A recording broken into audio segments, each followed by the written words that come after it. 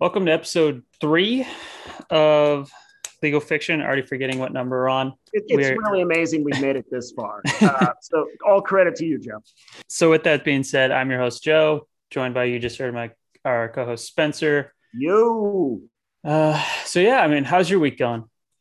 That's good, man. It's good. Weather's been good here in the flyover states. If it maxes out temp-wise at like 75 in the day, it's like glorious. Glorious. So I can just throw a flannel on by like 4 p.m. and just like ride out the night with a little chill in the air. It's got the hope, springing eternal of spring mixed with the wonderful weather of football season. So yeah, like in about a month, I'm going to be cursing the sun when I go outside.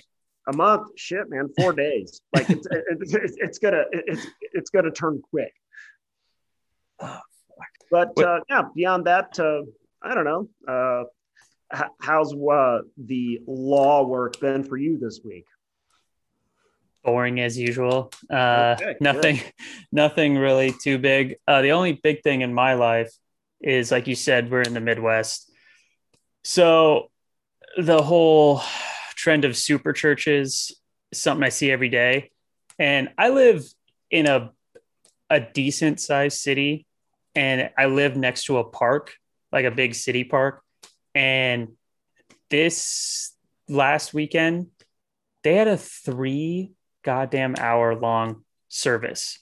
And I'm not talking like church, you pray, you get up, the preset. I'm talking like one of those, like where an entire band plays Jesus music for 3 hours straight. They had a praise band. They had a bunch of bad haircuts and tight-fitting t-shirts. It was like some preacher that he said, because I could hear every word of the service. He drove up from Texas, and they went for literally like 3 to 4 hours. Some dude on the deck next to me started blasting Beyonce to try to drown them out at one point. Also, there's a fountain at this park, and they were just baptizing people in the fountain. So I was like, that dirty city water, that's how you're going to be reborn in Christ? Oh, okay.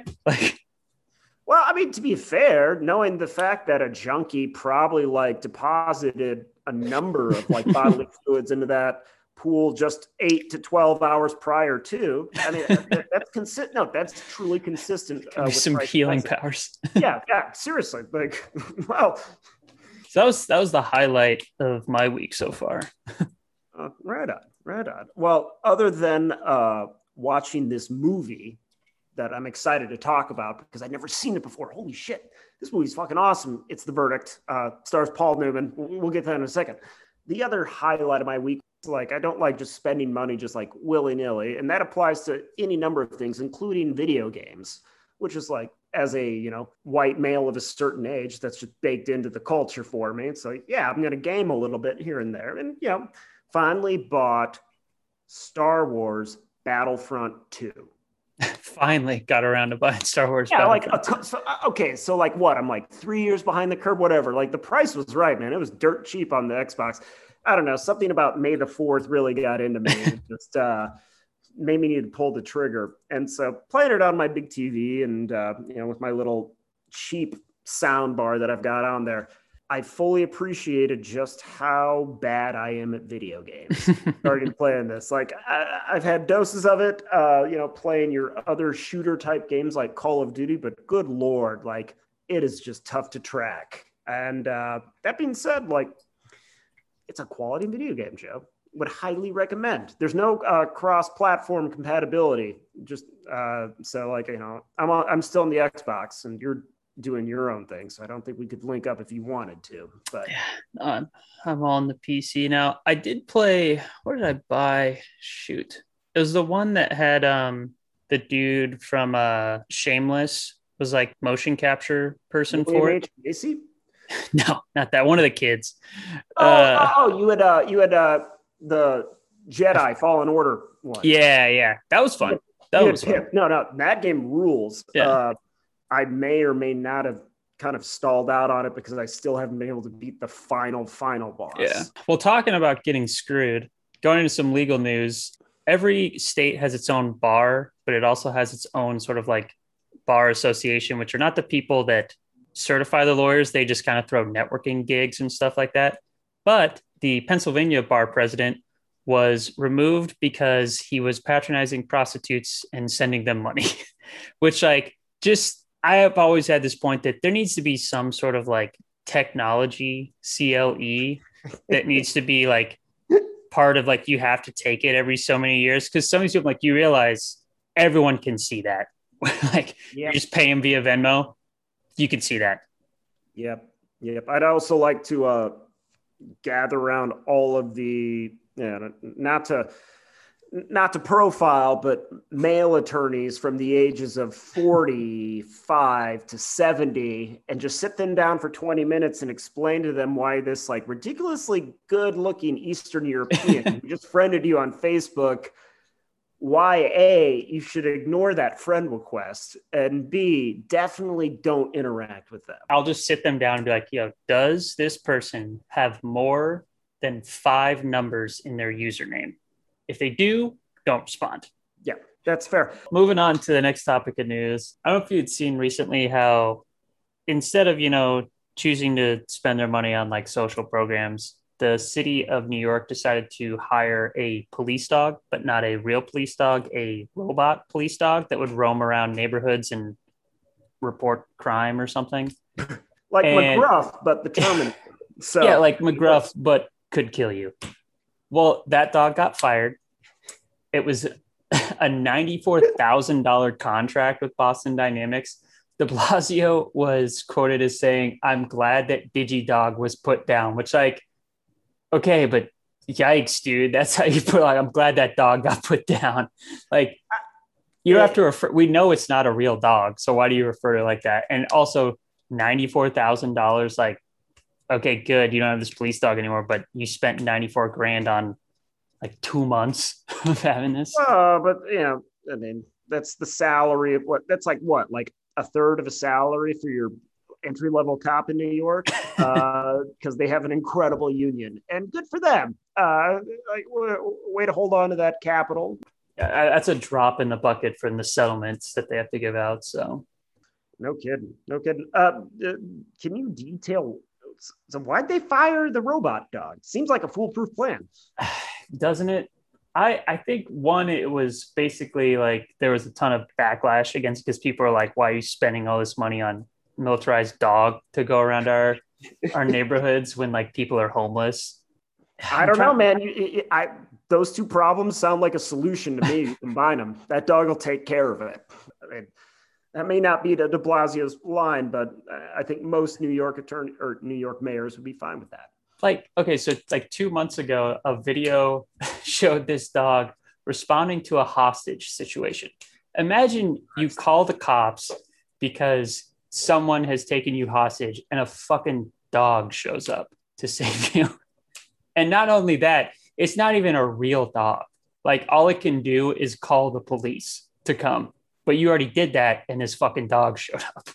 I swear to God, this is a Simpsons episode. I know they've done this. I know it. Like this is like peak season 6 or 7 content. So speaking also of things wanting to throw down, you sent me this article of some Arkansas judge was like just looking to throw down in the parking lot with it was the former Speaker of the House or something like that. Yeah. And man, God bless you, Arkansas. I mean, you are a fountain of content. You're not quite Florida, man, but Arkansas, man, has got a lot of juice. That's all I'm going to say. But yeah, like, and this video, and we could even link to it in our description just because it's that good.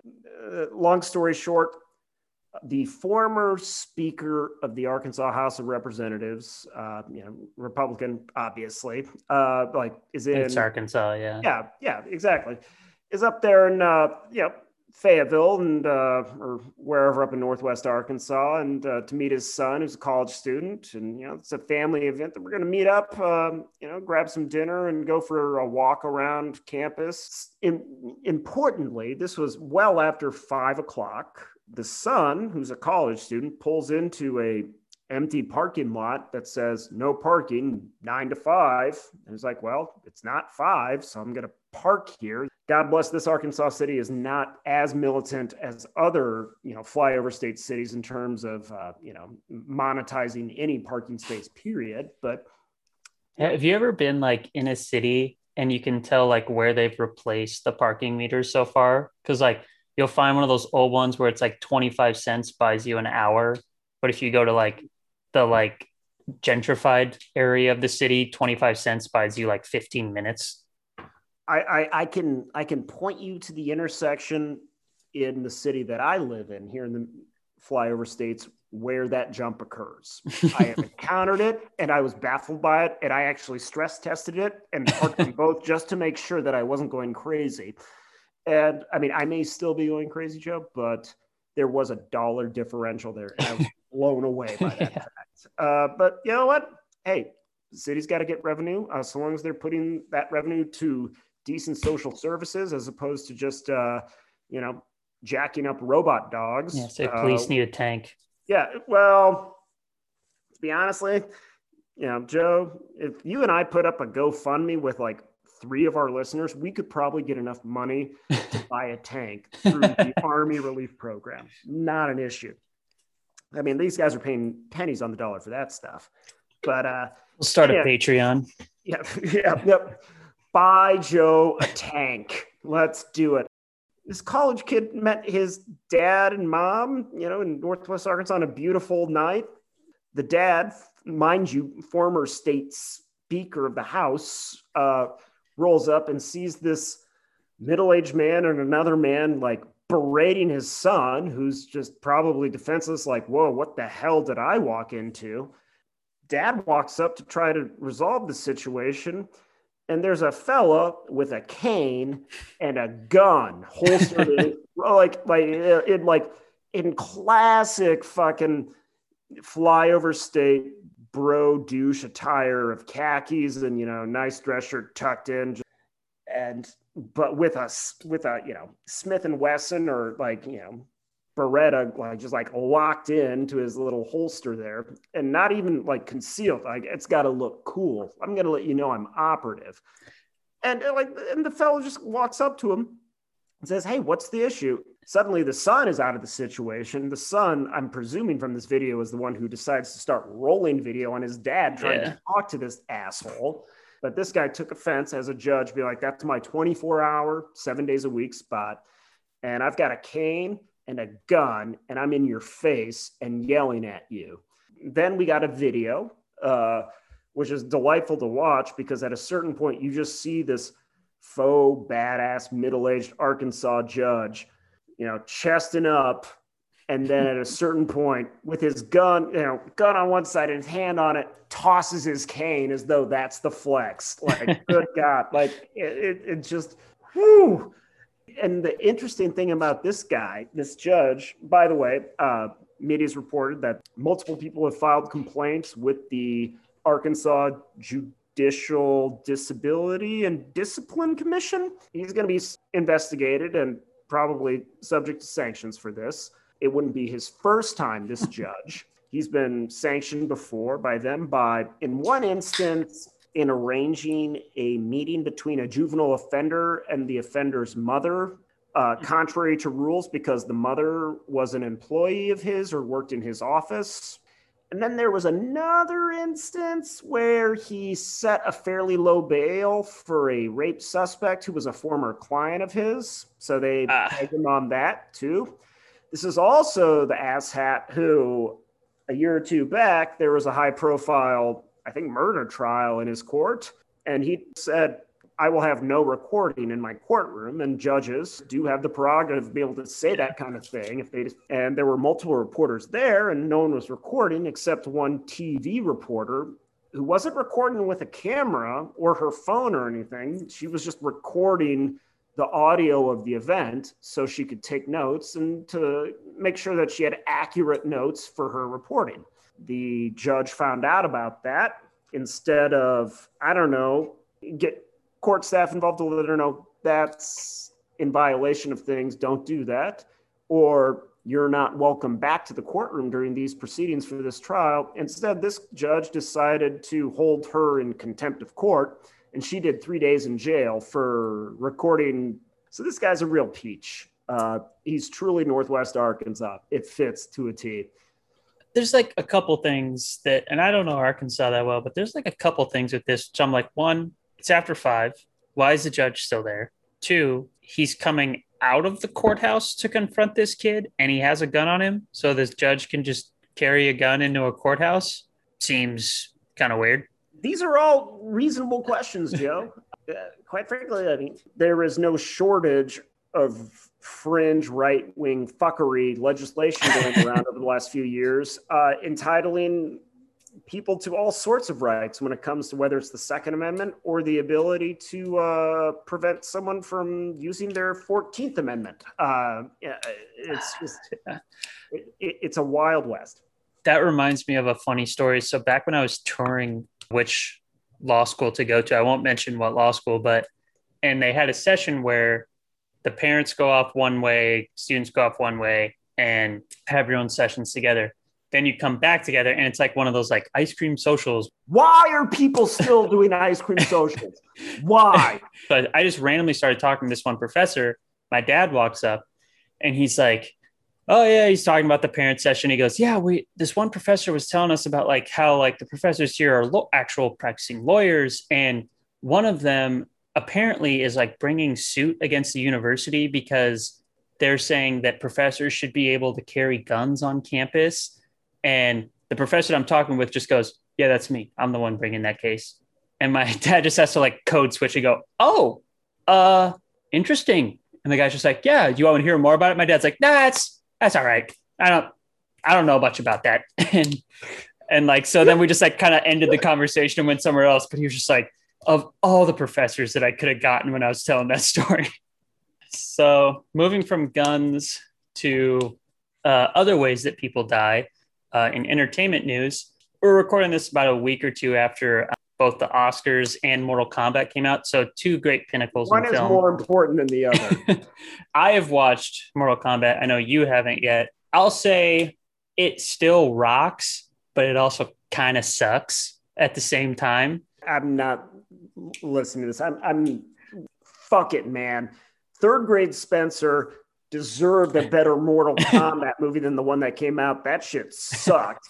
Mortal Kombat Annihilation was, I didn't even finish it as a kid. I didn't even finish as a kid. I was like, this is bad. So like this one has to be good. All right, they're going to do it. If you like the video games, you'll like this movie. The story itself, I was like, but the fighting scenes and all that stuff was awesome. Like it was really cool. Joe, and it is Mortal Kombat. Like it's not the PG-13 90s version. Like it gets very gory, which is sweet. Fair enough. Seeing as how you've implicitly suggested that you're an old school Mortal Kombat head. Of the original Mortal Kombat, who's your fighter? Pick your fighter.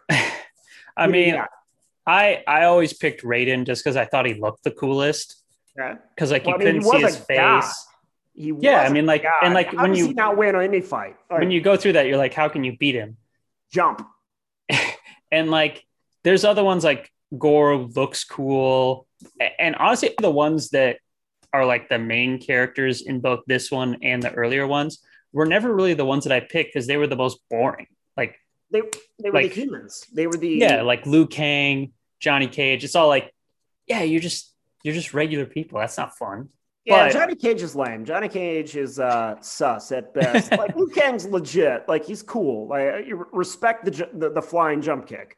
But they're based on badasses because Liu Kang was based on Bruce Lee and Johnny Cage was based on Jean-Claude Van Damme. Oh, I didn't know the second part there. That's interesting as hell, man. Oh, no wonder he's so fucking short. My fighter, like not that you asked, my fighter was Scorpion. Like I am a basic ass dude. But like Scorpion, like child Spencer was just like, he saw older kids playing that and he saw all of the fighters come through and he saw Scorpion being like, and I don't even like the color yellow, but I was like, that's my dude. Like that's the dude. So I'll say if Scorpion is your favorite, you will like the newest one because they do him good. They did him dirty in the first one. Movie. They punked him out hard in the first one. Scorpion does not lose to Johnny Cage like that. Come on. No, if you like Scorpion, they do Scorpion and Sub-Zero really well in this newest one. Good. Well, yeah. But, I guess we'll move past our our Super Nintendo game note liner notes. Move on. Good. To any other news? Well, I mean, we're recording this a couple weeks after, but the Oscars happened. It was apparently like the worst viewed Oscars in the history, which like I don't necessarily blame on the Oscars because like it was 2020. Like not a lot of movies came out. No one really went to the movies because you couldn't for a long time. I don't blame the low viewership on like that because not a lot of people were able to see the movies that were nominated for like these awards. Yeah. There is still the whole thing where it's like sometimes the movies that are nominated for Oscars, like no one really sees them, but they win. But I did watch Nomadland. I thought it was really good. It wasn't my pick for the best movie. I didn't watch The Father, which Anthony Hopkins won Best Actor for. I haven't seen it. I've heard it's very good. And Was that his first Oscar? I'm willing to bet no, but Okay, keep talking. Let me look. but it may be. But the whole thing with that too was they normally the best picture is the last award that they give out.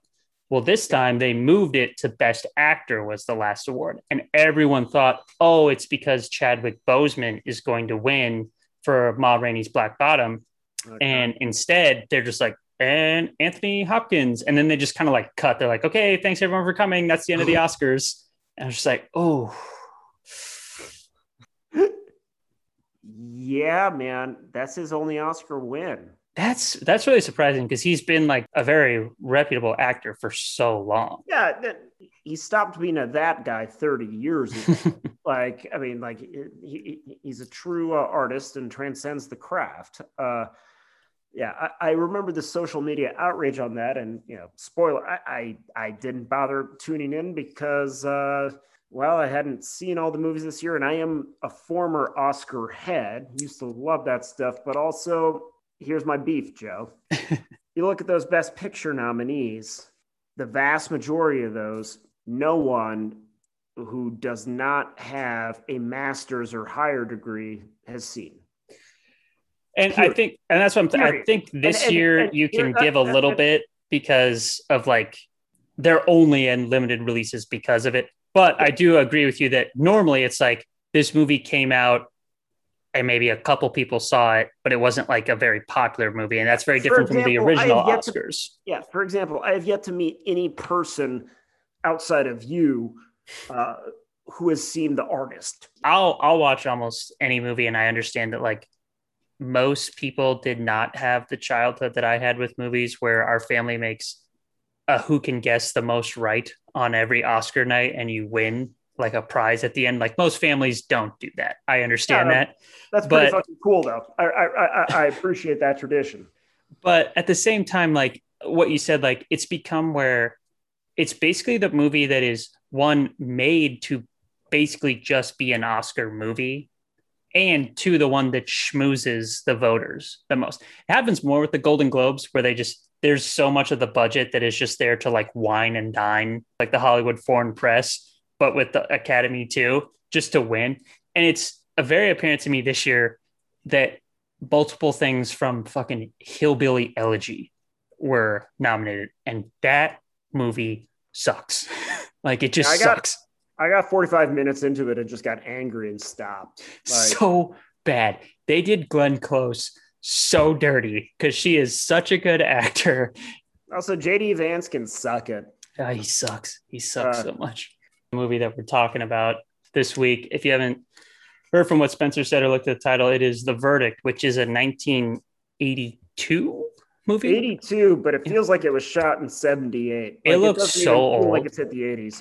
Like it looks, and that's the crazy thing is like, I was like, oh, this has got to be like a 70s movie, right? No, 1982, which means Paul Newman was like in his 50s when he shot this, right? Yeah, and he both looks like that and doesn't, because that's Paul fucking Newman. He's timeless, man. Like he's timeless. Such a good looking dude. Still my beating heart for that man. So yeah, he was born in 1925, which means he was depression. He was just barely below 60 when they shot this, basically. He just missed World War II. Like actually, no, he could have actually enlisted if he'd wanted to. Shit.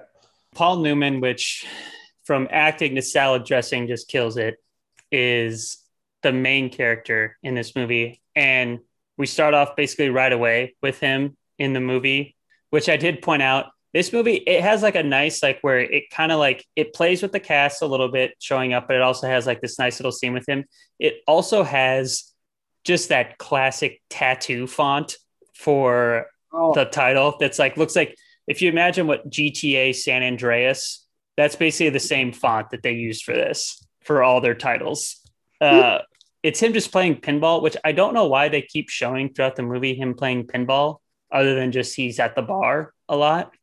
I really dig that as a device for the director and the storyteller. I think it's really great. I mean, he's at this bar and drinking beer out of one of those old beer glasses. I wrote down in my notes, beers from like old movies always look so good.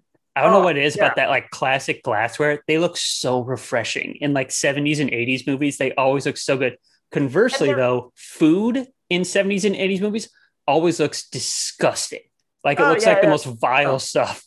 Yeah, you watch this movie, you're going to see sandwiches come into play. They're like, I could have made that sandwich hungover and like in a rush, and it would look better.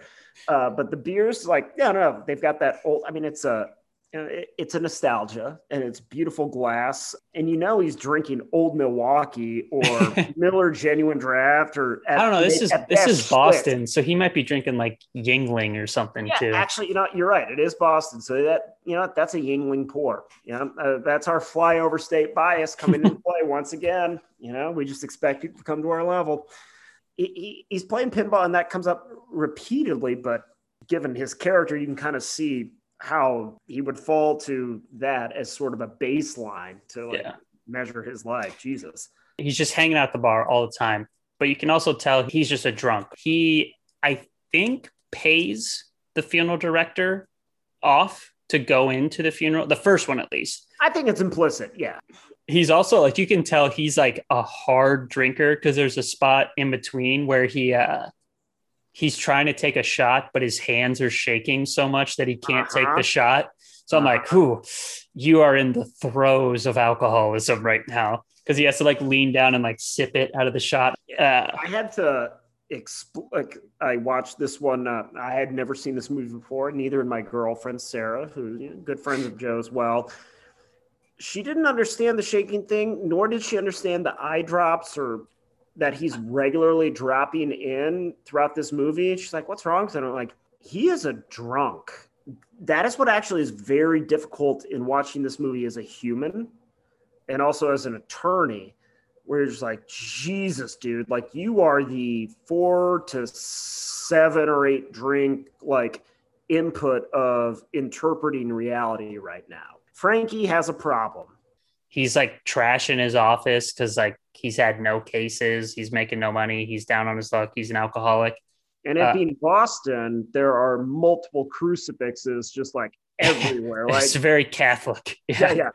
Like between the like setting shots of like the shitty like Boston neighborhoods, which would cost, now like, $1 million to buy an apartment in these things. Then there's like these dilapidated things not far off the shore. But no, we're Catholic and it's Boston. So deal with these accents for the rest of the movie.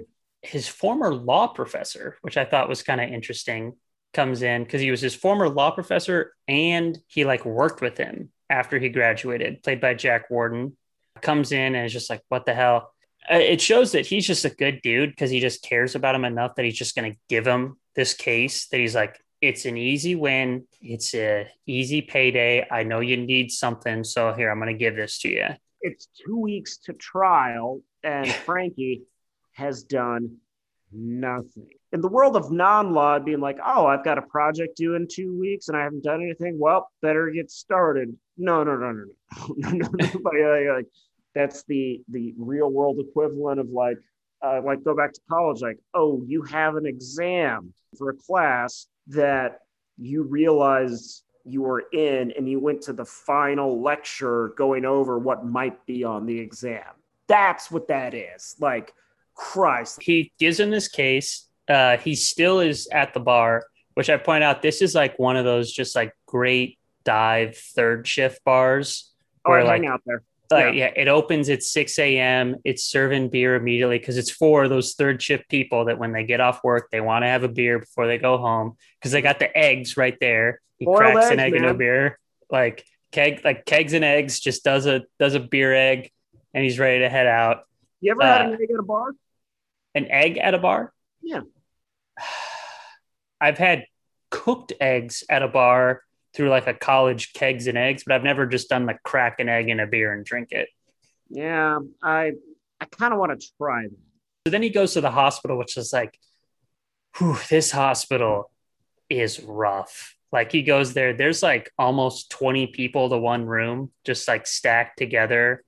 They're not being taken care of really. Like it looks rough. And you can tell she's in bad. She's in a coma, can't respond. And he's just there to kind of look at her sheet, take some notes. What? So she was having a child.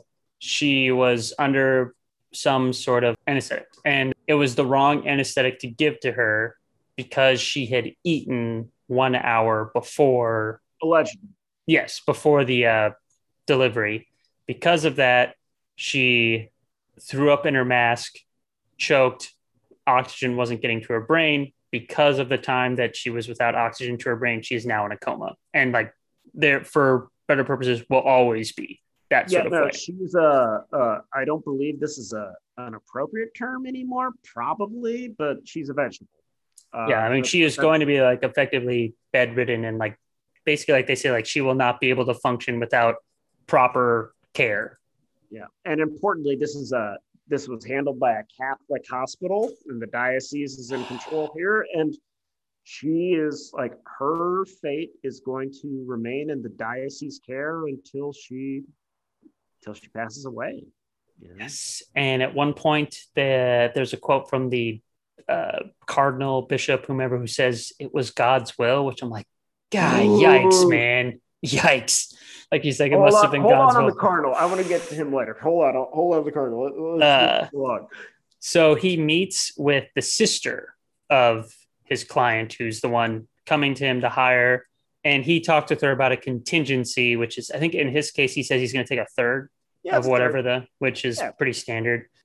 At the same time, he himself is having himself run down by the diocese attorney to the cardinal or bishop, whomever he is. This was one of my favorite scenes, not only for exposition, because in this scene, we get a sense of who this drunkard is. Like, how is Paul Newman, this handsome son of a bitch, debased himself to this point?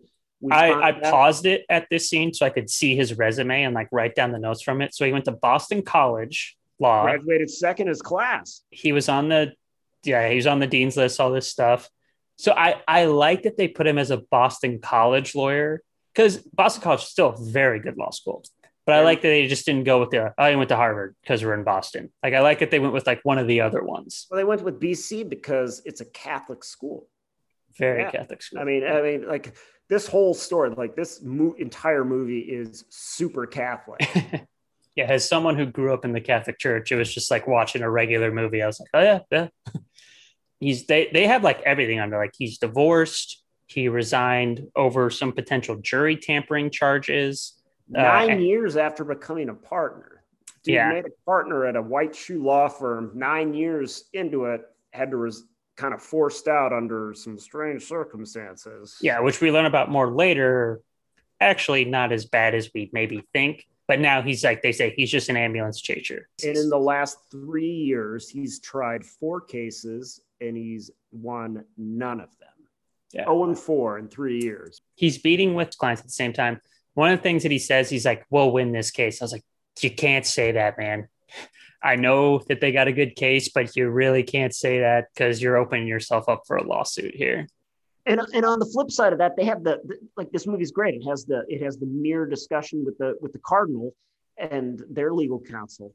And they go, well, so like, and they're talking about settling, and the church even realizes this is a bad case. We want to settle. We don't want to hear anything about this. And the attorney goes, well, and Cardinal asks the attorney, will we win? Well, it's always dangerous at trial. He at least gives that necessary preface. Yeah. And then the Cardinal goes, will we win? And he goes, yes, we're going against this shithead. Like, we're fine. Like, which I'm less concerned about than Paul Newman's being like, oh, no, we got a good case. We're going to win this thing. Like, oh man, don't promise anything. Yeah. So then he goes to meet with who's going to be his expert witness, which is Dr. Gruber, who I think Mustache. does he work in the same hospital as Yeah, these doctors? that's what it sounded like. I Yeah, think he does. Which is just it's one, he's like he seems like a very good doctor, but at the same time, this is like such an old 80s hospital because he's just smoking a stogie, like walking through the halls of this full hospital. stogie, no shame about it. Like, Get to his car and he's like, come to the lockers next week. We'll talk.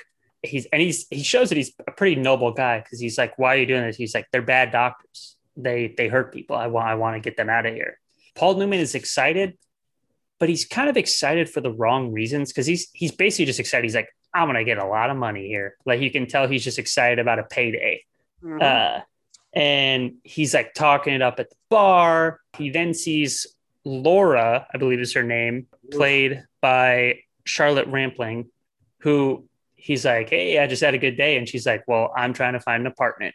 And she just plays them off, which I was like, I get it's for the purposes, but I'm like, if Paul Newman came up to you at a bar and hit on you, like, you're really telling me you're going to blow that guy off? That's Cool Hand Luke. You're going to tell Yeah, Cool Hand Luke no? that's Butch Cassidy. Like he can talk his way out of or into anything. One thing I'd like to point out though, like, okay, here's some law nerd shit that we're going to impart. This, Frankie, Paul Newman's attorney, has decided to approach his quote unquote expert witness. A doctor is going to be like, oh, yeah, these doctors screwed up and effectively vegetabilized this woman.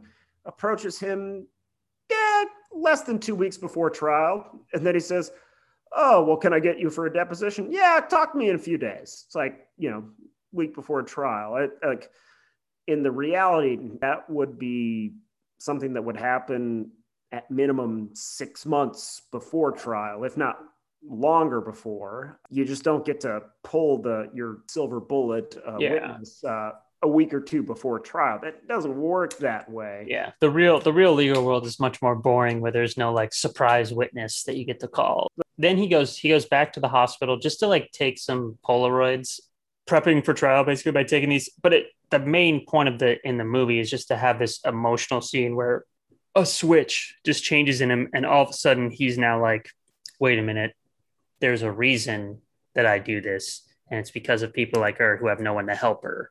So many movies have had that moment where someone comes up to a hospital bed and they see the reality of what they're dealing with, whether it's a doctor or an attorney or a family member, whatever. And they just see yeah, like that's a really like stressing image, seeing someone with tubes in them and not responsive. Like we can all appreciate that. That's the baseline. But this movie actually did something really interesting, Joe. Like he had a Polaroid camera and he takes those two Polaroids and he just sets them down on the foot cubby there. And then the camera frame, like shot, just like zeroes in on those two Polaroids just sitting there. And it's a long shot. It's like 20, 30 seconds waiting for those Polaroids to come into relief, like the color of them emerging. And I don't know. I think that was an effective trope. Like that was like a really interesting shot because like he could look up above the photos and see her laying there, but if him staring at these photos, he's experiencing that the same way we are. And that's impressive. Like that's a great shot.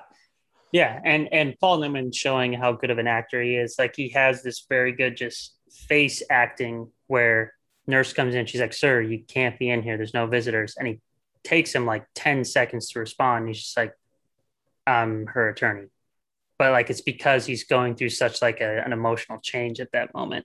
It's very soon he goes into the settlement conference. He gets to the settlement offer. This is at the diocese or they give him a check, which was, I think, 210,000. I did compare that to today on site. That was about $582,000 in today's money.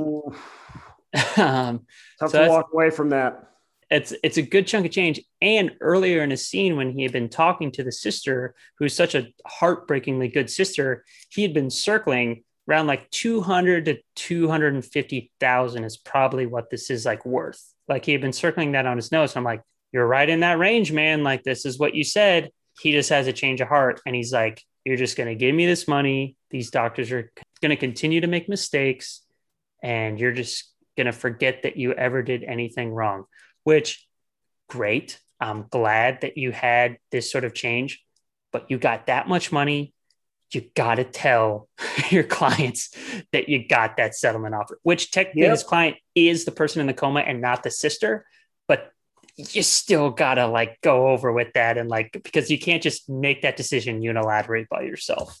Yeah. I mean, he flat out, he has his come to Jesus moment with the Cardinal. And mind you, like Paul Newman plays this drunk very well, by the way. Like, oh yeah, he's not like stumbling over. He's a functional drunk, and Christ, like you can just see those ticks in him being like, yeah, I'm still fucking severely inebriated here, but he's still doing the right thing. But man, as soon as that offer comes to you, you need to phone the sister and her, laborer husband to run up by him. God damn. And I did think it was kind of funny. This priest has like a young priest with him too, who's basically acting as like the muscle because he's like standing behind Newman, just like flexing the whole time when he hands him the check. And we all knew that priest. The hairstyle that he had, and being that this was an early 80s movie, he looked like if there was a gang in the Warriors that was like the priests, like that would be what they look like. Like, you know what? That would have been, that wouldn't have been the coolest gang in the Warriors, but it wouldn't have been the lamest. That would have been right in the middle. Be like, oh, you don't want to fuck with those guys. Like they're swinging rosaries around, like they've got a little cackle. No. They've got a treatment called holy water that you don't want to know what it is. It's going to be bad. It's just acid. They just throw acid on you. So he turns down the offer. They take it away. His friend comes to him. He's like, you didn't take the offer? What are you, crazy? And he tells him, he's like, when they settle, that means you've won. Which I was like, maybe? I don't know if that really means that you've won when they settle. I mean, if you want to look at it like that, I guess. But we get a view into the litigation guy for the diocese. Ed Concannon or whatever his name is. Ed Concannon. He is played by James Mason, who's just a very, very accomplished actor. Awesome. And he is so good in this movie. He is such a good, evil, conniving architect of everything, not just the courtroom. Okay, you said evil, conniving architect. I'm going to ask you to not say conniving. Yes, evil. Yes, architect. Conniving, I think that goes a little too far. Like, there's a degree of principle to this fucking ivory-powered, like big law firm, like, I will destroy you with an affect of a Harvard law professor. And, like, he's good. I mean, the reason I say conniving is because if he was evil, he would just know how to use the legal process against you. But he's conniving because he'll go outside the legal bounds, and he'll also know like how to like turn the press against you and get spies against you and all those sorts of things. Or like buy a woman, whatever. So he's meeting with his like team of lawyers in the boardroom. There's at least a dozen of them. Oh yeah, young hungry ass Harvard and Yale law grads. Maybe like one like NYU law grad or like one Michigan law grad. So just to say that we've got a state school person, we've got diversity here with all these white people. Though to be fair, though, there are a number of women like presented like 82, which is actually kind of like for 82. Yeah, that's impressive. But they start writing down. He's like, "This is Frank Galvin. He turned down our offer. I want to know why. I want you to get an article in the press that shows how good our hospital is. I want you to do this, this, and this." Like, it just shows how he knows that you don't win these cases just in the courtroom. Yeah, you got to do everything you can. So we've got this like table full of world destroyers, like the most ambitious, like throat slitters you can imagine, like going over just how they're going to destroy this poor woman's case. And then it jump cuts between the big table full of attorneys right to Paul Newman and the other guy, his former mentor, just Mickey, sitting in a public law library in a beautiful shot, like with the light draping down. And actually, so what do we know? Actually, when you would like look up cases in the book, like when you actually had to go to the library and be like, I got to find here through the Dewey Decimal System, like what cases to look up. Mm-hmm. Can't just like type it in my computer and see what happens. Two guys who could use a nap, one because he's drank too much and the other because he's just old. That's the thing. Paul Newman is 50. This is his law professor. So how old is that guy? Yeah, and he's still grinding too, yeah. Which is just like, God damn, man. So then he's back at the bar and he has this new wave about him because he's now passionate about the case. So he's not just bragging to people because he's going to make a ton of money. He's also like passionate about the law now, which I wondered. He's flirting with Laura. They end up sitting in the bar all night and talking. I'm like, is he passionate about the law in this sequence here? Or is he just trying to kind of show off to Laura about how like cool and noble of a guy he is? Like, I think he is becoming more passionate about his case, but at the same time, there's still some of that like bravado that he's trying to like show off to her. Oh, sure. Just like there is every other attorney that you ever have the misfortune of encountering where they've worked themselves into believing their own BS on something, which is commendable for the client's benefit because that's their job. But at the same time, like, dude, can we just talk about the Doobie Brothers or something? Like, it's like the worst when you go out with another lawyer and they're like, just won't shut up about their like case or something they're working on. It's like, you've already billed so much for this. This is the time that you don't have to talk about that. Yeah, actually, and to listeners, if you ever encounter an attorney who's just rambling on about a case when you're out at dinner, or he or she just keeps ranting on about it, just at a certain point, just ask, so do I get to bill for this conversation? Like, yeah, really. God. He ends up taking Laura home. He has still got a picture of his ex-wife on the bedside table, and they've been divorced for like at least 4 years by my count. But yeah, she's like, whew, come on, buddy. Good Catholic. Yeah, that's true. Playing pinball again the next morning, which like with this dude loves pinball. Shot of Bush Mills and a beer. Like, Christ, my man.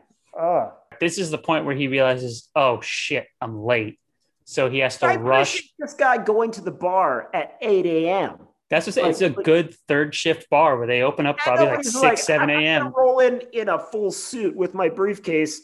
I'm just gonna, like have a quick drink at 8 a.m. and then it's like 9:30. Like, oh shit! It's like that's a level of alcoholism that we can all aspire to. Like, at the very least, he's on top of it. He goes to the pre-trial conference with the judge, but he's late. And he tells the judge, "Sorry, I got held up." Which, when he's meeting with this judge, one I point out.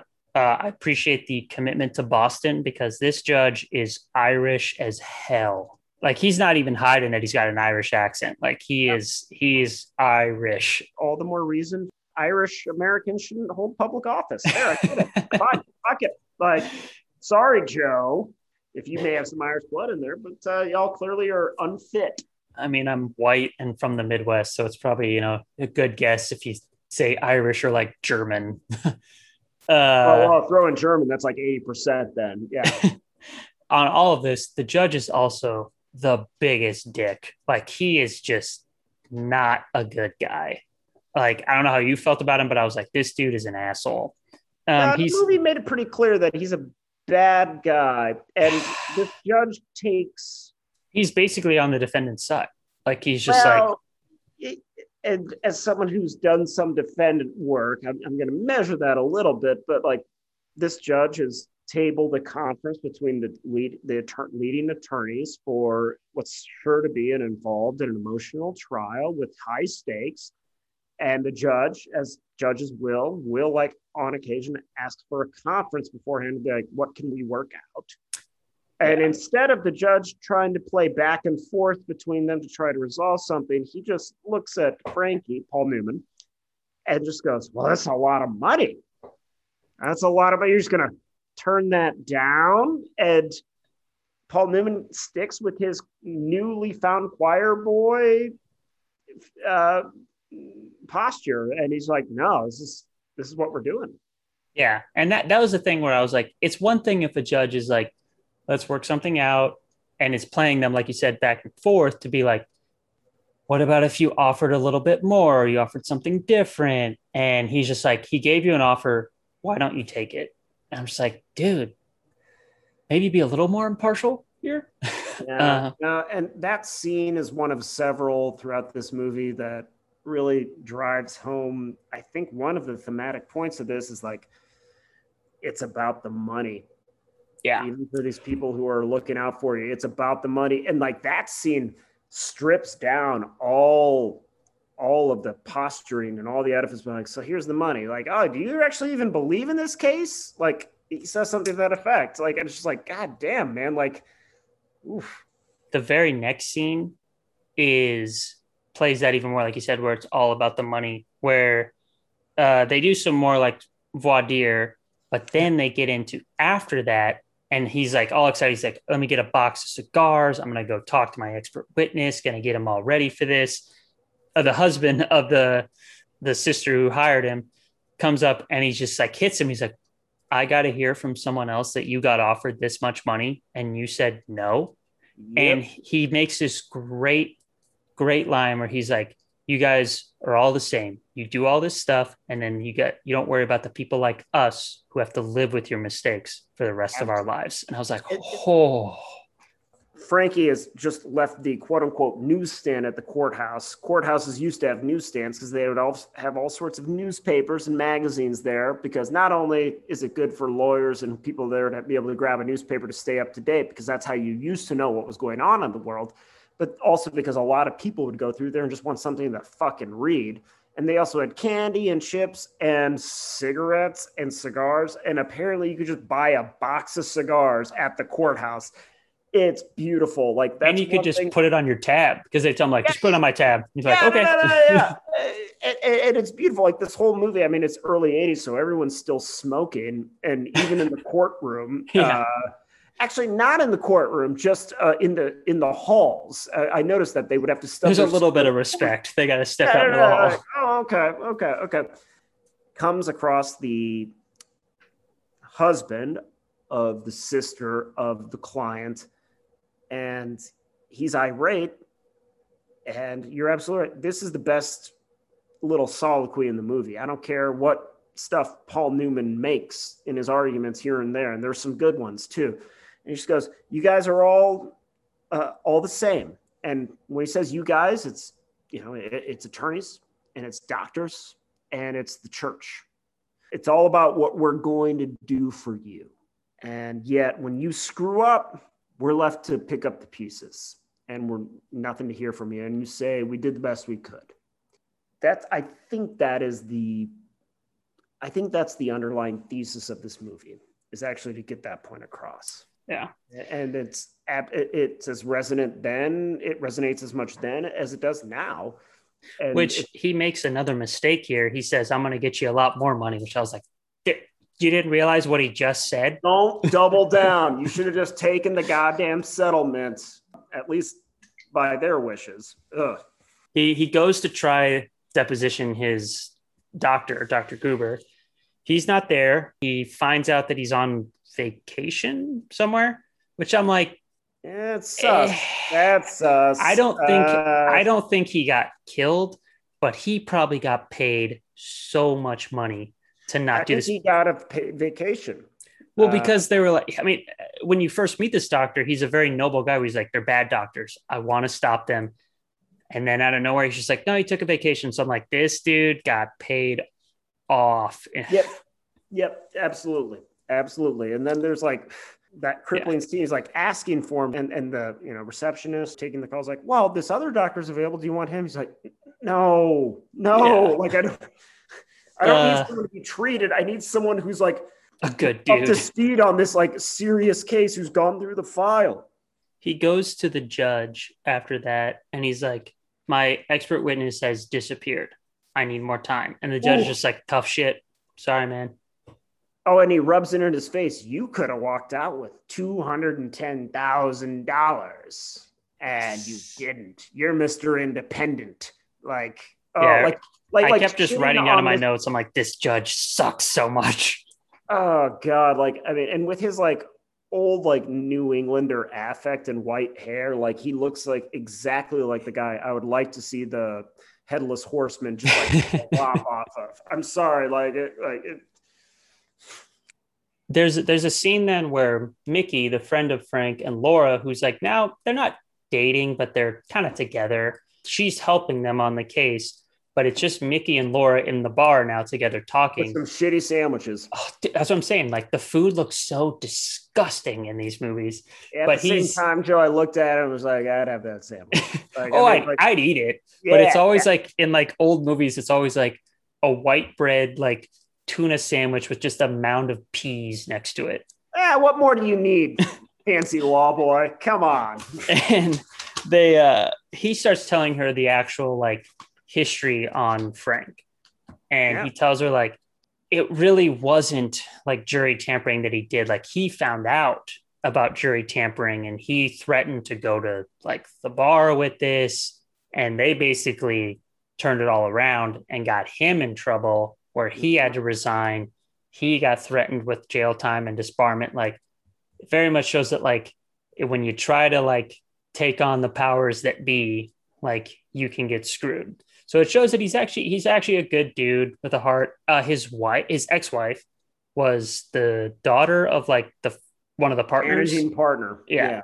And so like that was done after he had to quit. Like they divorced, which I put down. So I'm like, Mickey, not really the best wingman in this situation for him, because he's kind of saying how like he's a drunk. He doesn't care about himself anymore. But I was like, maybe he kind of knows that Laura seems a little shifty, so he's trying to push her away at the same time. That's what he's doing. Is he's naturally skeptical of this little ruse, if you will, like we all are watching this. Like that woman, I don't care like how handsome Paul Newman is. That woman is smoke. She's pure. Well, I think smoke. she's like the actress herself. I think is like a model from back in the day. Like she is profoundly beautiful and just like hanging out in this dumpy bar in a shitty part of Boston looking for an apartment. Like, okay. Mickey knows what he's doing. He says, I don't know what your game is, but here's my boy's story. So what's your game now? If anything, he was actually being a good wingman. He's a good Midwestern wingman in that trying to like, he's stress testing her. Being like, yeah, what do you say about that now, huh? So then the next scene, we have Kincannon with his whole army of attorneys, like really coaching the witness on what to say, like laying out, like, that's not what you say. Be direct. Say exactly this, basically, like almost to the point of just giving him a script of what to say. Yep. Pretty good witness prep. Yeah, which like it could go like a little over the line where you're really just giving him a script. Yeah. They learn about Paul Newman's witness, who's I can't remember where exactly he's from. He worked at the Hampton Hospital for Women. I think what's important for the viewers of this movie in 1982 and for the jurors in Boston preceding that is that he's a Black doctor who at one point someone refers to him as the witch doctor, which is just yeah. I wrote it on my notes. I'm like, any reason that Boston wouldn't like a Black witness? I can't think of any. Boston has always been at the forefront. And Kincannon says, he's like, you don't mention that he's Black, but let's put a Black lawyer on our side at the same time. Yeah. I was like, okay, good. Yeah, we'll just cancel each other out, right? Paul Newman also tries to talk to the nurse there. Mm-hmm. And she has another really good quote where she's like, all you lawyers are just a bunch of whores, which I was like, okay, ouch, fair, but ouch. But she plays up the same thing as Debbie's brother-in-law. Like she echoes the same thing. You guys are just in it for you. You're just in this for some money. You don't care. Like all the working people in this movie call out the attorneys for what they are. Yeah, no, they're really just like your leeches. They also coach their witness a little bit. They tell him how it's going to go. They prepare him for kind of some cross, but he's not really going to be the best one, which I wrote down in my notes. We only get to the trial and this movie's about 2 hours long and there's already been an hour 15. That's all pre-trial stuff. So that was kind of cool to see. Yeah. They then get into bringing up their expert witness to try to say how the doctors were negligent. They do a typical sort of review of the record. what are your qualifications? They start disqualifying him, like, you're not board certified in this, you're not board certified in that. The judge just starts blatantly questioning him for the defense. The judge literally stands up to ask questions. Like he's just like, so it wasn't negligent if this happens. And the witness is like, well, in that very limited example, no. But basically saying that's not what happened here. Yeah. And judges are allowed to ask their own questions. Usually that never happens. But I've been in cases where judges have piped up with a question or two, and then it also makes it awkward because you would like to object to that judge's question, but who are you objecting to at this point? The witness, the opposing counsel? You're like, I don't know, but they're right. But this judge just goes over the line, and it's clear. Like, I mean, this judge has already been painted as a bad guy. Yes. And this, like you said, the scene with the husband and Paul Newman and the hallway of the court is really good. This scene might be my favorite because Paul Newman just goes, if you try my case, I'd really like if you don't lose it. Then he's like, all right, we're going to recess, come back here. And he tries to berate Paul Newman, and Paul Newman's just like, no, I'm not having any of this. I know what you're doing. I know who you are. I know that you couldn't bag it as an attorney. You're a defendant's judge, and just lays it out. And he's like, I'm going to keep trying this case, even everything you throw at me that tries to throw this off. And I'm going to send your ass to the judge's commission after this. Yeah. And I was just like, that's Paul Newman, baby. Yep. Cool hand Luke with a law degree. Fucking doing it, man. They get their other, I guess he's an expert witness, but he also was there at the time because it's the doctor who was the anesthesiologist. He brings up oh, no, you should have seen her chart. She was anemic. That's why this all happened. And it kind of floors Paul Newman, where I'm like, you didn't have much time to prep, but you probably should have been prepared for that. Sure, he had plenty of time to prep. He just didn't do it until the start of this movie. But so again, it just kind of loses him. He's like, and so what does he do? What cardinal sin does he commit? Which is the whole the whole kind of over arc of this. He's like, you never ask a question that you don't know the answer to. Is the lesson that Mickey, the law professor and friend of Paul Newman, you can see right there. He's like, you made that cardinal mistake. We then go into the next scene where Kincannon is talking. He's saying how we do all these terrible things to pay for our pro bono and to pay for my whiskey and to pay for you. And he turns, we find out Laura, the woman who's been sleeping with Paul Newman, is a mole. She's been revealing things. If anyone was slowly rooting for her, no, she's going to fix Paul Newman or save this case somehow. It's no, there's no reason for her to be there other than a nefarious purpose. Yeah. So. Which I did. I paused on the note. She got paid in today's money about $1,600 to do this. No, I saw the check. It was $500. For multiple, she slept with Paul Newman a lot and had to deal with his bullshit. But it's Paul Newman. Okay, fair. A lot of women would pay that much, if not more, to do that. But come on, man. You know what? Going back to your to our news brief about the Pennsylvania bar official. Listen, sex work is work, okay? Yes. And you got to respect that. And good Lord, did they lowball her on that?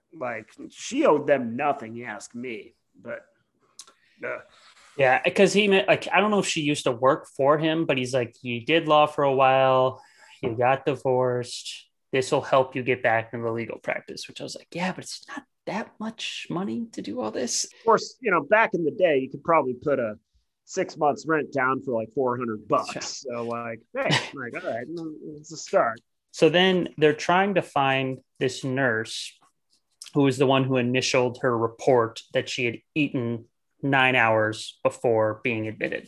Yes, Kincannon is unethical, but Paul and Mickey they're kind of committing a couple of their own nefarious things here too, because they're lying whenever they call people, which, okay, he just breaks into mailboxes at the same time too. They're doing their own nefarious things. He finally finds, by kind of tricking the head nurse that this nurse lives in New York. Goes there. She's now like a preschool teacher. I thought it was really cool. There's a big Pink Floyd graffiti up the wall behind them when he goes to see. He just pretends he's like a dad, like with his kid there, but she figures out like who he is. And he's like, can you help me? She agrees to come testify. He comes back to Boston. Mickey meets him. There's a really cool scene where you don't hear what Mickey is saying, but you can tell from the zoomed out scene that he's saying, Laura's a mole. Like, I found the check in her thing. Like, I don't know for sure, but I'm pretty sure she's a mole. And Paul Newman, without any hesitation, just goes to the bar and fucking decks her, like knocks her to the floor. She's bleeding. All the like dudes jump up. They're like, whoa, what are you doing, man? What are you doing? She's like, nah, it's okay. I deserve that. Yeah. With like I mentioned, I was watching that with my girlfriend, and when that happened, I just go good, and just kind of look at her. She goes, "Yeah, she had that coming. Damn right." And I'm like, he did not hold back on that punch. And actually, my girlfriend actually like apologized. She's like, and I go, "What? No, he hit her." She's like, "He didn't hit her that hard. He like slapped her." I was just like, "Hell yes." All right, we're ride or die on this. Let's go, Paul Newman. Coming. Yeah, and then Mickey tells Frank, he's like, you could get a mistrial off this. You could probably go after Kincannon. And I was like, dude, you could probably go after the judge too. Like, you got everything to like get ethics charges or disbarment or suspensions on all these people, get a mistrial, but he's just like, nope, we're gonna keep going. I mean, if it was me, I would have done that route, and then you probably leverage the settlement up closer to at that point in time 7 figures. Like, like you're like, okay, you did all this stuff. You bought yourself time to get a better expert, like, because you do have a slam dunk case here. Yes. So then he decides to go forward with the trial. We get into where the nurse who wrote on the report, Costello, comes in. She testifies that, yes, well, I did initial the report as 9. That's not what I wrote down. I wrote down a 1 because that's what she told me. And the wrong anesthetic was given to her because this doctor said he was tired and he wasn't paying attention and he did it wrong, but he threatened that he would have me fired and never work again if I didn't change it to a 9. It's devastating to the defense. Oh, and their butts get puckered up so hard. It's a beautiful scene to see all of them like, whew. It's another iteration of Mickey's lesson where Kincannon asks a question that he doesn't already know the answer to. Because he's like, oh, they lied? And she's like, yeah, they actually did. Like, they did lie. They told me to lie. And this is one of the biggest legalese scenes that I've seen because he objects to his own thing. He's like, objection, you can't enter that because it's a copy and we already have the original, so that one can't be entered. And because of that, that's their only part of her testimony. So we have to get all of this stricken, all of this thrown out. So everything from that surprise witness that's brought in, the judge says you cannot consider that. Cannot enter your mind when you're entering this verdict, which I was like, that was probably one of the most legalese scenes I've seen. I watched that. At that point, I was kind of tired and I was really frustrated by the evidentiary aspect of that. And I was like, wait a minute. So, okay, we've got a nurse presenting an original document that is actually a copy of the original document that we're alleging was altered, which is as a current exhibit.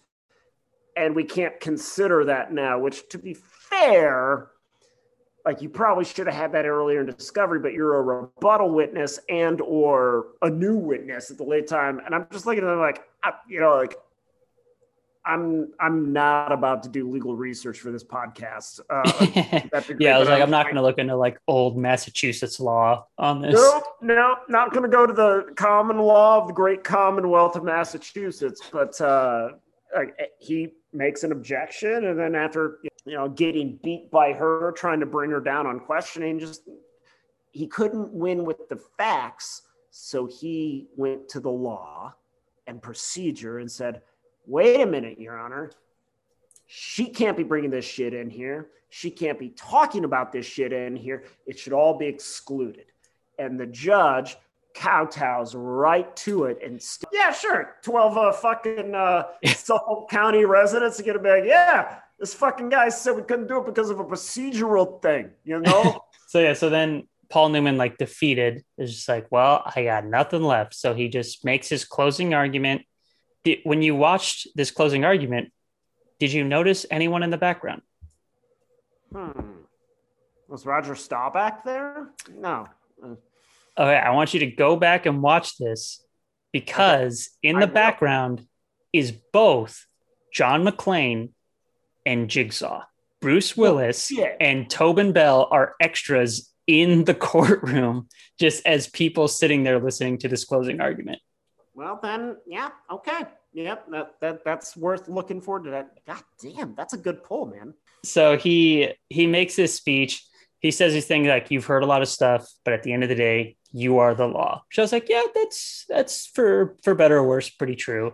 It's a good movie moment. It's a very good soliloquy by Paul Newman. And the jury. That's the best closing argument you've ever seen. Oh, no, he's basically he's saying I'm defeated. Like he's saying like, I got nothing else. Just please. It's a good movie moment, but it's not like a good court actual moment. But the jury goes back. I do like how we don't even need to see the defense's closing argument. They're like, we're not going to mess around with that. They're just like, yeah, we find for the plaintiff. And are we bound by the damages that you set us? And he's just like, right.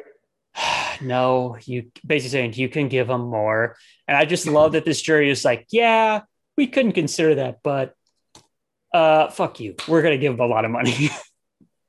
Well, the jury doesn't have to explain to the judge the outcome. They get like, that's what's beautiful or terrible about our legal system. However you look at it, depending on the case, there could be some inflammatory moment and the court like yells at the jury, don't consider that, you are not allowed to. And yeah, maybe there's a couple book nerds in there or someone with like an advanced degree being like, in the jurors like, well, we shouldn't consider, he told us not to consider, then everyone else be like, yeah, man, but come on. Like, are we really going to run through the elements and the factors of these 30 jury instructions? Or are we going to be like, yeah, no, they made their point. They come back, be like, so they only asked for this much.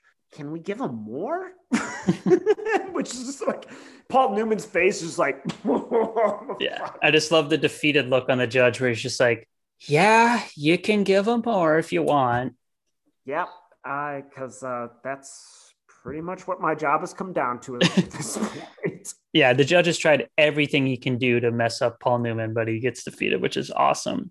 That's basically the end of the movie. We have a very nice ending scene where he's just sitting in his office. Laura is at her room and she's drunk. She spills her drink. She grabs the phone. Service on the bed. Classic like sign of like, yeah, you're she's down bad. She calls him and he just kind of lets it ring and the movie ends, which I love that ending because there's not really a tie up. It's like, is he going to become a noble attorney? Is he still going to be stuck in like his old, like alcoholic sort of ways? I like how there's no focus on the sister and brother-in-law. It's just like, because it really goes back to that scene where it's like, we have to live with your mistakes. And they did say like, they're going to move away, but it doesn't show any sort of like fucking resolution with them. God damn. That's the end. He won. Maybe he's going to become a better person. We don't really know. Okay. A couple things here, Joe. I think the movie is signaling to us that he is going to become a better person. And I'll tell you why. That verdict came out earlier in the day. And they came out and asked, well, we'd like to give more money. And she says, all right, go back in there and figure out how much you want to give him. And then everyone leaves. He goes back to his office. That's where the final scene cuts in. He's got a phone call coming into him. And he's sitting there in the middle of the day after winning arguably the most meaningful case of his life. He's definitely the most meaningful. Yeah, he's no longer like a partner at a big fucking Death Star firm in Boston, like crushing people, being like, yeah, I want this shit. Like, no, like I'm the underdog, helping the little guy. As we've established in this movie, I'm going to go to the bar at 8 a.m. for a fucking shot of Bushmills. But after all of this, he's sitting there in his office when the phone rings from Laura. and he's just drinking a cup of coffee he bought at a street stand. It's true. He's not drinking anymore. No, he's not. He's having a cup of coffee, which is like, candidly, like a moment where any attorney who just won that award being like, wait, not only did I win, but like the only thing I'm waiting for is to hear how much more money than I asked for I'm going to get on this shit. That's a celebration, but he's there solitary, no one around, taking the moment, and he's wondering what that call is. Is it Laura? Is it the jury? Is it someone else? I don't know what it is, but he's just like looking at it contemplatively. And I think Frankie's going to be okay. I hope so. That's my... Yeah, no, I mean, I hope so. I just kind of took it as more ambiguous where he's seen the light, but is he going to like continue down that path? Getting into the like legal points of it, we already kind of talked about it throughout the plot rundown, but there's legal aspects of this movie. And if you get an offer for a settlement, you got to give it to your client before saying no. Or raising it. Like you just have to. Like, that was my biggest legal point with this, where I was like, don't just say no or accept an offer without telling your client. And two, my other biggest point was like, don't promise that you're going to get them a lot of money or promise that you're going to win the case. Like, as much as like a client pushes, like, you cannot say that. But in my opinion, did those legal points really matter to this movie? I ultimately said no, because this is a really, really good movie and a really great screenplay that I was just like, you know what? I understand why they wrote it like this and why they have that as like his emotional turn. And so I was like, you know what? I'm not going to be that annoying person that's like, well, he has to tell them. Sure. But I mean, there's that...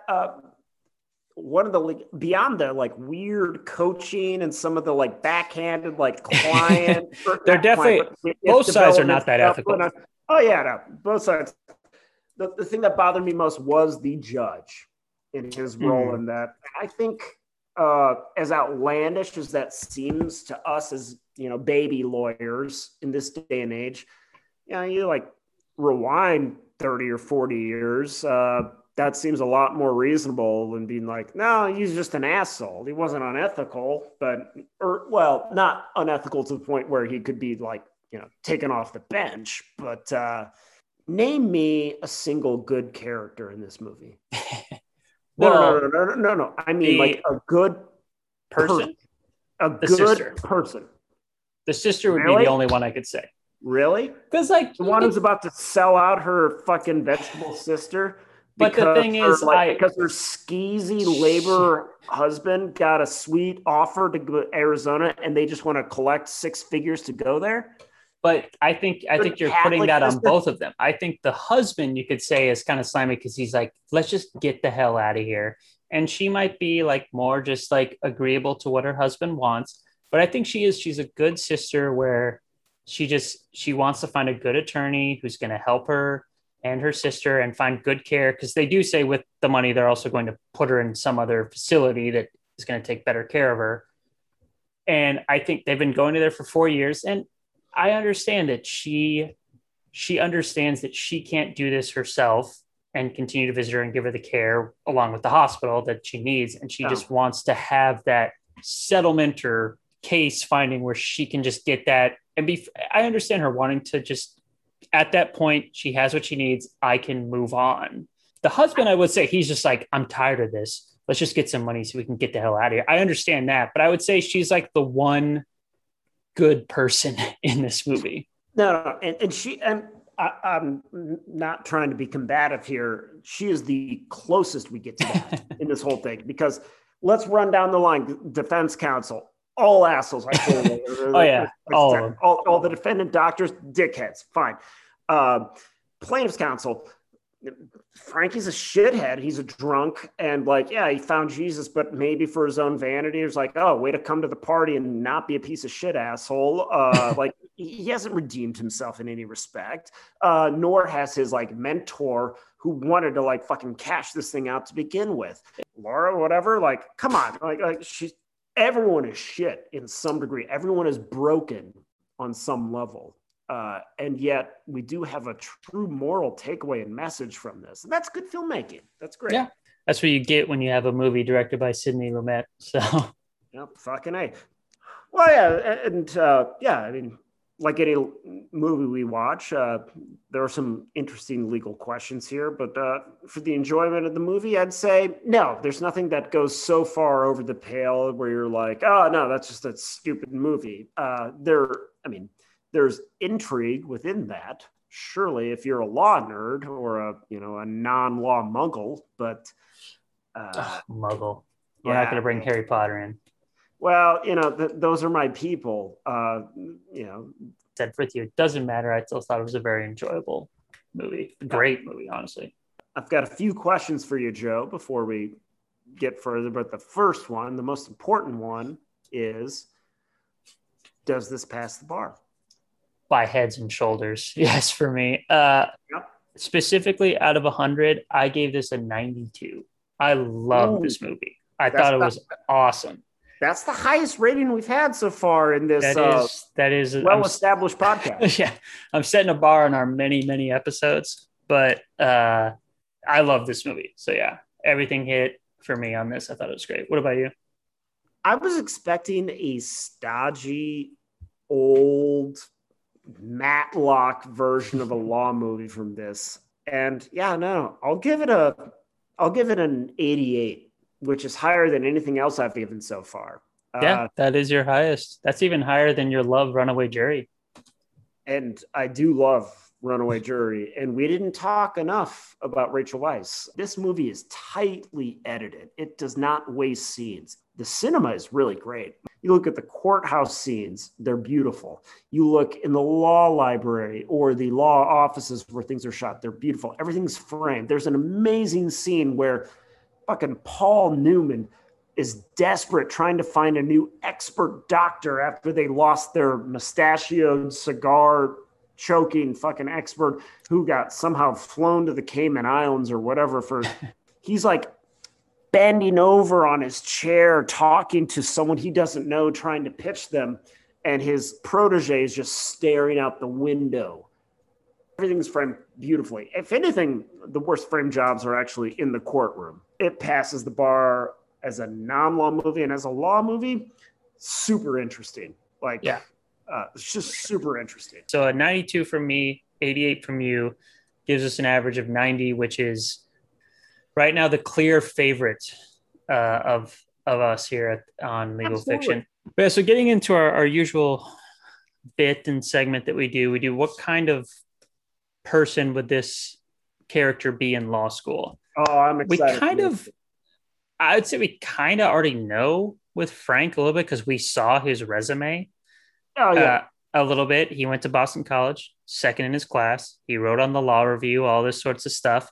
So, I mean, he kind of seemed like your very typical gunner, like he was going for the A's in every class. Now, granted, he graduated in the 50s, so it's like 20 people. He's not a gunner. He's just an overachiever. I think there's a distinction should be made.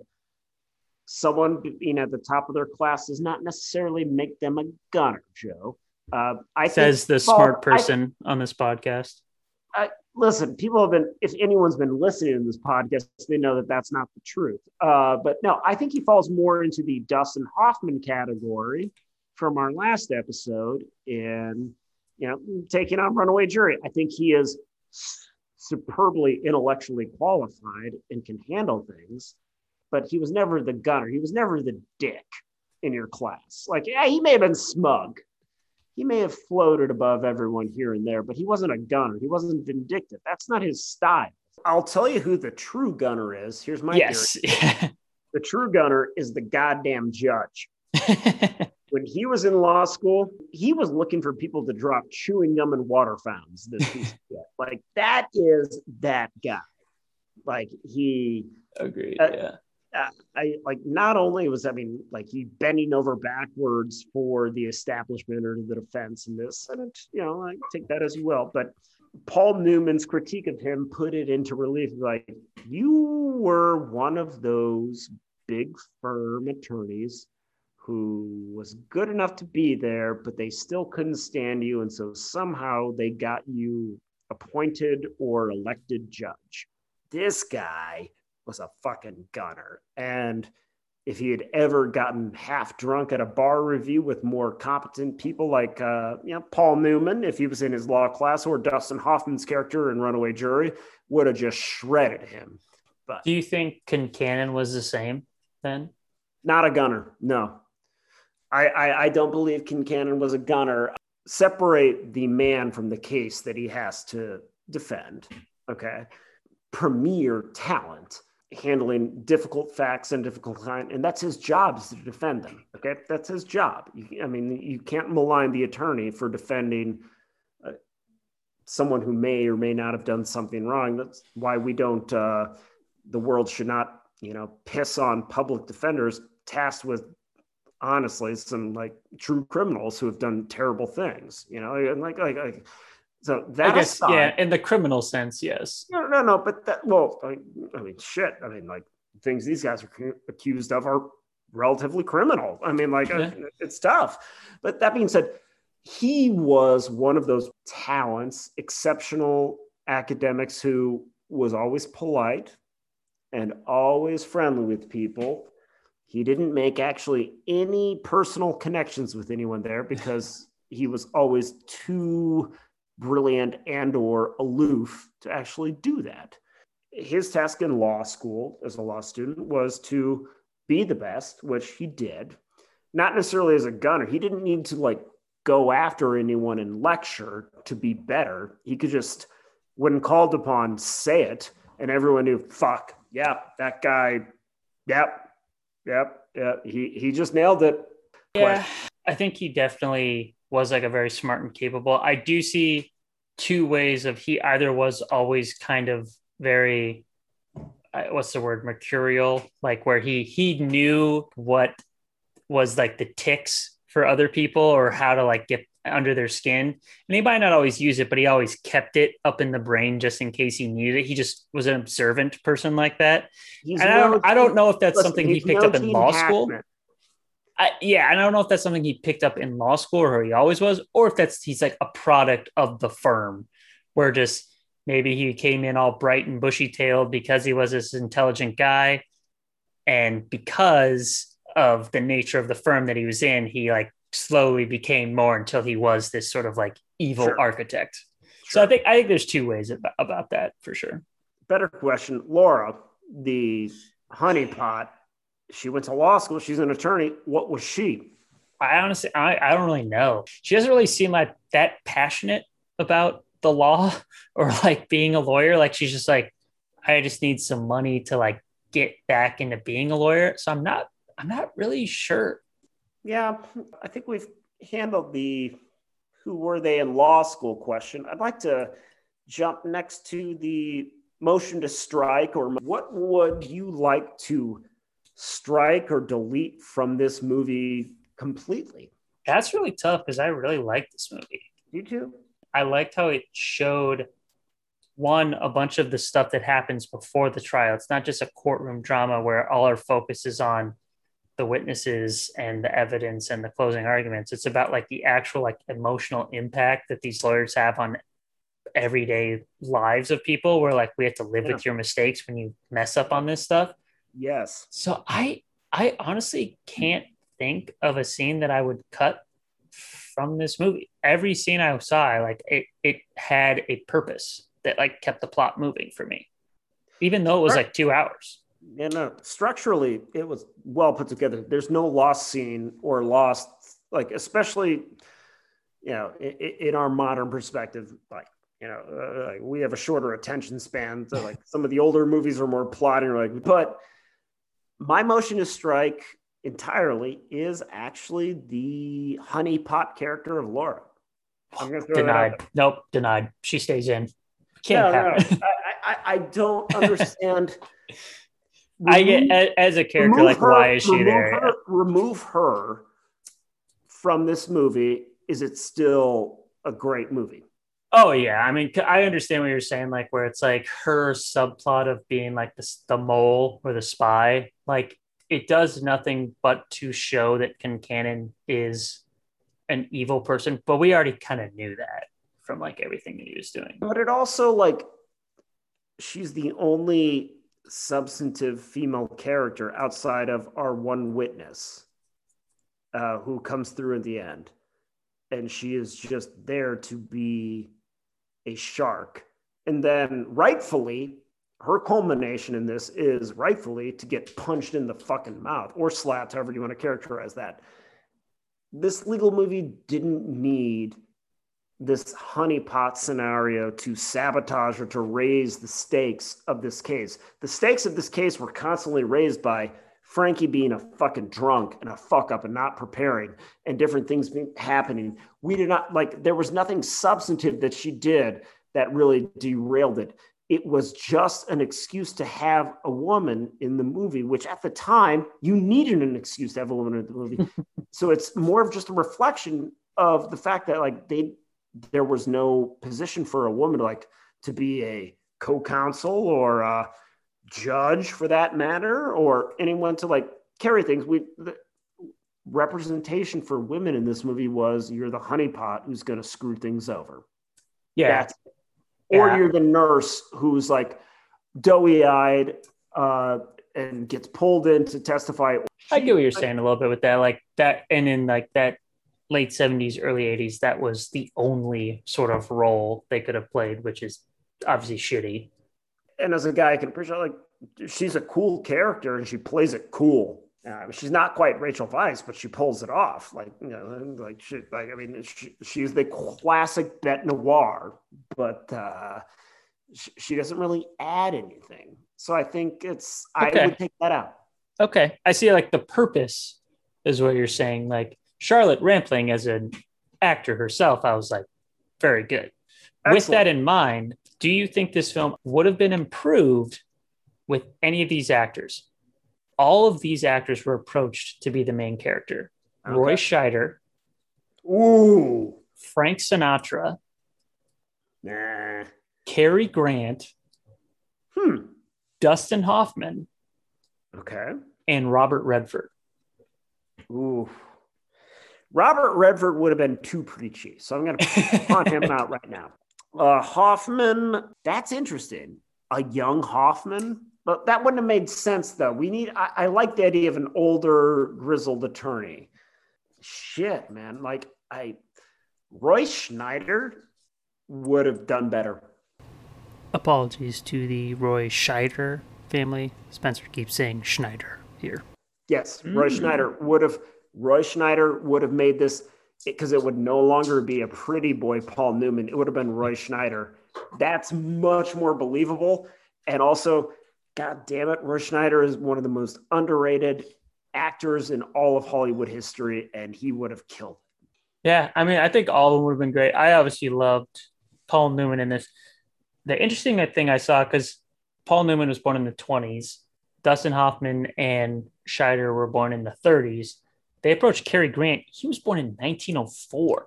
Yeah, so that's not going to work. So he would have been like an old attorney where it's like, do you really still need to be practicing?